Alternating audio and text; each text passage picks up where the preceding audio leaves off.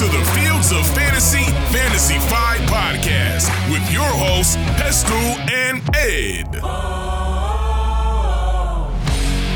And welcome to the Week 12 edition of the Fields of Fantasy 5 podcast. Pestell and Ed with you this morning, bright and early recording. Tom is on his way, so he'll be joining us shortly. You'll hear a door open in the background in a moment. Did you enjoy Thanksgiving football, Ed, last night? Yeah, before I had to go nanites, I did enjoy it. Go nano. I had to go nanites. I watched the first game, enjoyed that, and then a bit of the second game. Packers ruined my accumulator straight away by beating Lions. That was a good game, though. I really enjoyed Packers-Lions. Packers look good. Yeah. Outside chance of the playoffs. So Packers 29, Lions 22. Most players did a job, but Love, Watson, Laporte, and the Packers defense were the standouts there. Commanders 10, Cowboys 45. That was looking a little close by the time I started to go nanites, to quote you, Ed. So Howell did well. Curtis Samuel had a good game, came back fighting fit after being ejected for fighting last game. Prescott, Cooks, and Pollard all standouts as well. 49ers 31, Seahawks 13. I've seen none of this yet, so we're looking forward to watching that later, as I'm sure you will do as well. CMC had that big game we spoke that he was due. Debo Samuel had the big week rather than Brandon Ayuk. And nothing of note for Seattle at all. Welcome to the room, though, Tom of TH Fantasy Football. Welcome, Tom. Good morrow. So what we're going to do then is we'll get into the nitty-gritty of those games in the main show next week. But as always, get ready for your 5 morsels of fantasy food for thought. Plug and Play QBs. This week, then, we have a full slate, but if you've not addressed any QB needs after yesterday, then you may be having to look elsewhere. Justin Fields, 87% rostered. Go check. It's that line we always say, well, you could be lucky I managed to find him, and he's got a favourable match against Minnesota, so have a look out there. Kyler Murray, 78%. Are people just not paying attention to Kyler Murray? 78%? Yeah. Yeah, again, I think we're establishing this year the kind of line of people who don't have anything to do with fantasy football once they've drafted. And I think it's maybe like 10 to 15% of people. Or people that once they're out aren't paying attention. But Kyler Murray, 20 plus points both his weeks back. He is definitely worth picking up if you need to, and has a favourable last 2 games of the fantasy playoffs as well. Baker Mayfield, we've mentioned him a few times so far this season. He had a tough game last week against the 49ers, only 10.34 points. Before that, though, he'd had 4 QB1 games and hit 16 plus points in 7 out of 10 games. He's been quietly quite useful for you in fantasy this year, and he's only rostered in 52% of leagues. So if you're struggling at QB, I hate to say it, Baker Mayfield could be the answer. Tough game against the Colts, but he should do you a job. Your turn, Ed. Time to get defensive. And that's a nice segue into the first defence I'm going to talk about, actually, because I'm going to talk about the Colts, who are the 8th best fantasy defence and come off the back of 2 really hot weeks before the bye. They scored 27 and 17 points in those 2 weeks. And these 2 weeks included 5 interceptions and 2 defensive touchdowns. Admittedly, they took advantage of quite weak offences in the Panthers and the Pats.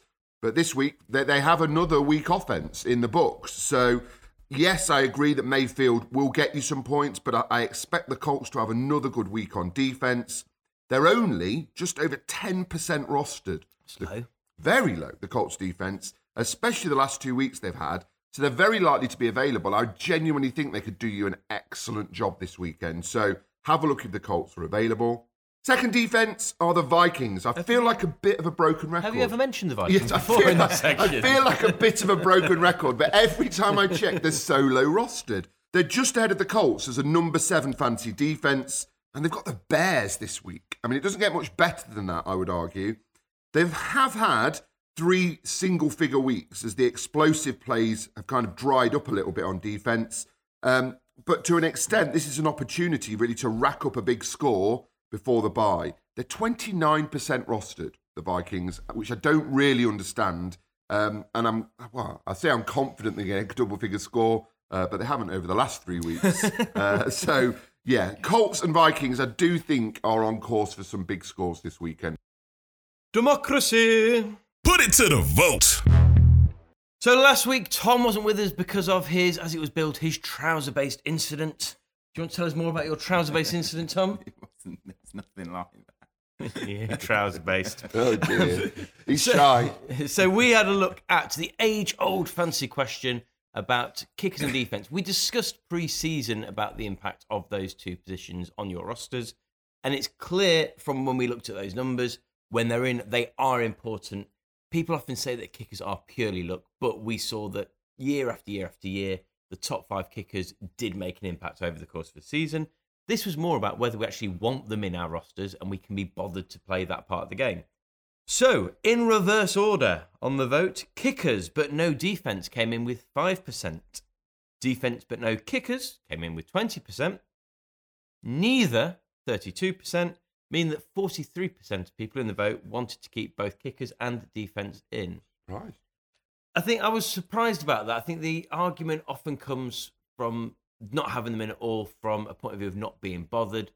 And people that are perhaps voting on a poll about fantasy football at this stage of the season are probably quite bothered about fantasy football. So maybe that is an impact on it as well. Where are we going this week, though, Tom? This week, we're going to look at rookie running backs. So I've got the 3 top, I would class as the top 3 rookie running backs. Who would you want in Dynasty? Okay, so number 1, we'll go with the obvious easy one, Bijan Robinson. So he's likely to have gone 1 or 2, obviously, in your rookie draft. Very high, so you're going to have invested quite a lot of capital in him. He's got 3 RB1 finishes on the season, finishing 7, 9, and 11, and he's currently ranked number 17 in PPR. Number 2, Devon A. Chan, taken a lot later, so probably outside of the top 10, second round, right? I don't remember him going any sort of particularly much in the first round when he did rookie drafts. I don't remember. It's actually quite hard to find rookie ADP. It's so varied so much, didn't it? Yeah. So he's got 3 RB1 finishes, finishing 1, 5, and 4. Obviously had quite a large stint out. Yep. So he's PPR 28 ranked. And then finally, favourite of the show, Jahmyr Gibbs, taken roughly pick 5 to 12 later in that first round. I think he's someone that I took in a couple of spots where I had 3rd and 4th picks. If I needed running back, I'd pull the trigger. I think that's where that variance happened more. Didn't need impacts more in the rookie ones. But yeah, around that, I'd say. Who do you think's been best statistically out of all 3? Statistically, what, as in highest point score in fantasy or yards, or what are you saying? We'll go with highest finish, most RB1 finishes. They're RBs. Well, I don't think it will be Bijan. I think is it maybe Gibbs? Has he just snuck into that? I was going to say Acham because he's guaranteed big weeks, but Gibbs has not only snuck in, but according to Sleeper, he's finished RB3. He's got 5 RB1 finishes, finishing 3, 1, 2, 3, and 4, and is currently PPR ranked 8. Wow! I knew he'd had a definite uptick over this kind of the second half or the middle part of the season. It's his use in the passing game as well, isn't it? As we've always said, and the whole fantasy community says that cheat code for running backs. So there's your 3. Which one do you want? I think I'd still go Bijan long term, but I just worry about him at that roster. We talked a couple of weeks ago about, are they starting to get a bit of a history of players just not succeeding there, like Kyle Pitts? But I think I'd still go Bijan. I think it's that situation that we spoke about pre-draft that still stands. In a vacuum, absolutely guaranteed Bijan, then Jahmyr Gibbs, then Achane. But situationally, I would have that question mark. I think I'd go Bijan, but I can see a route where you have Gibbs doing that Eckler-like role for the next 5, 6, 7 years, and in the end having more value. But I think at this stage, I will hope a significant change is made in Atlanta, and Bijan gives us what we've all hoped for.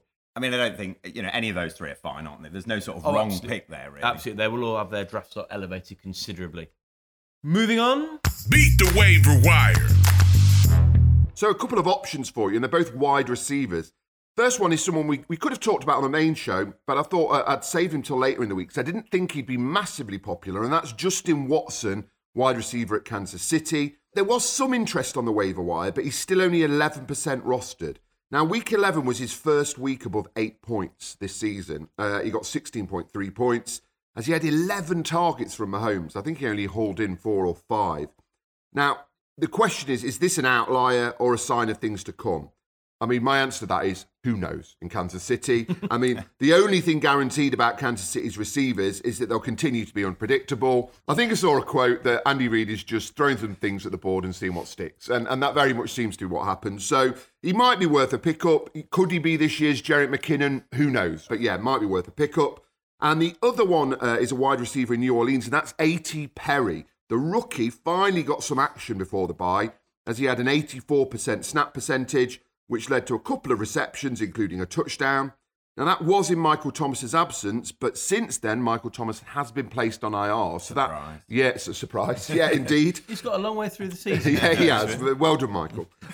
So, that does open up a bit of a route for A.T. Perry. Of course, he's going to have competition from the likes of Olave and Rashid Shaheed, but he'll definitely get some game time. He'll get some targets. Against the Falcons this week, in a big divisional matchup, they aren't an elite pass defence, but I expect A.T. Perry to get some points. Again, long-term, a bit like Justin Watson, I'm not sure. But yeah, a couple of wide receiver picks who are pretty much available in a lot of leagues. I've been hanging on to Rashid Shaheed all season in lots of different places. So hard. Finally, it's Rashid Shaheed season. Yeah, it's so hard to pick when to play, and he has had a few spike games, hasn't he? The Red Zone Accumulator. So a different sound drop than you'll be used to on this show each week. That as we go to the main show and from Sunday Night Bet Club, and we're looking at a Red Zone Accumulator. Now, the reason for this is we're recording on a Friday morning, and my Sunday Night Bet Club bet from this week is already dead and buried. So Damn those Packers! Damn them! So I thought, let's go from those. But the reason we do the Red Zone Accumulator is because it is a very tight to predict slate this week, as we'll see with the odds. So it's going to be simple. We're going to have a majority wins ACCA. We have three of us sat here. We need to go instinctively which team we're picking to win. Whoever gets 2 or 3, we shall go for. Are you ready, gentlemen? Yes. First up, so with odds of 1.8, Steelers against the Bengals, odds of 2.1. Steelers, and the score will be 3-0. Oh, picking the score as well. No, I'm just saying, that is how awful that game will be. I'm feeling Steelers as well. Would you go Yeah, full slate? Steelers, yeah. Saints 1.8, Falcons 2.0. Saints. Yeah, they've got Carr back, haven't they? So Saints. I would agree. Patriots 1.5, Giants 2.5. Do we have to pick? I'm going Giants. I'm going on Giants this. after their performance last week And against the odds Commanders. as well are appealing. Yeah. I'll go Patriots just to be different. So, we're Giants win, but you're keeping the moral high ground if keep the moral Patriots high win. ground, yeah. Moral high ground, picking the Patriots. Next up then, Jags 1.8, Texans 2.0. Ooh, I think I'm going to go CJ Stroud and the Texans. Yeah, got to agree. Yeah. Yep, we have a unanimous decision there. Bucks 2.15, Colts 1.73. Ooh, so the Colts are at home. I think purely based on them having a bit of home field advantage, I'll go for the Colts. Tom? Bucks. But I didn't want to choose.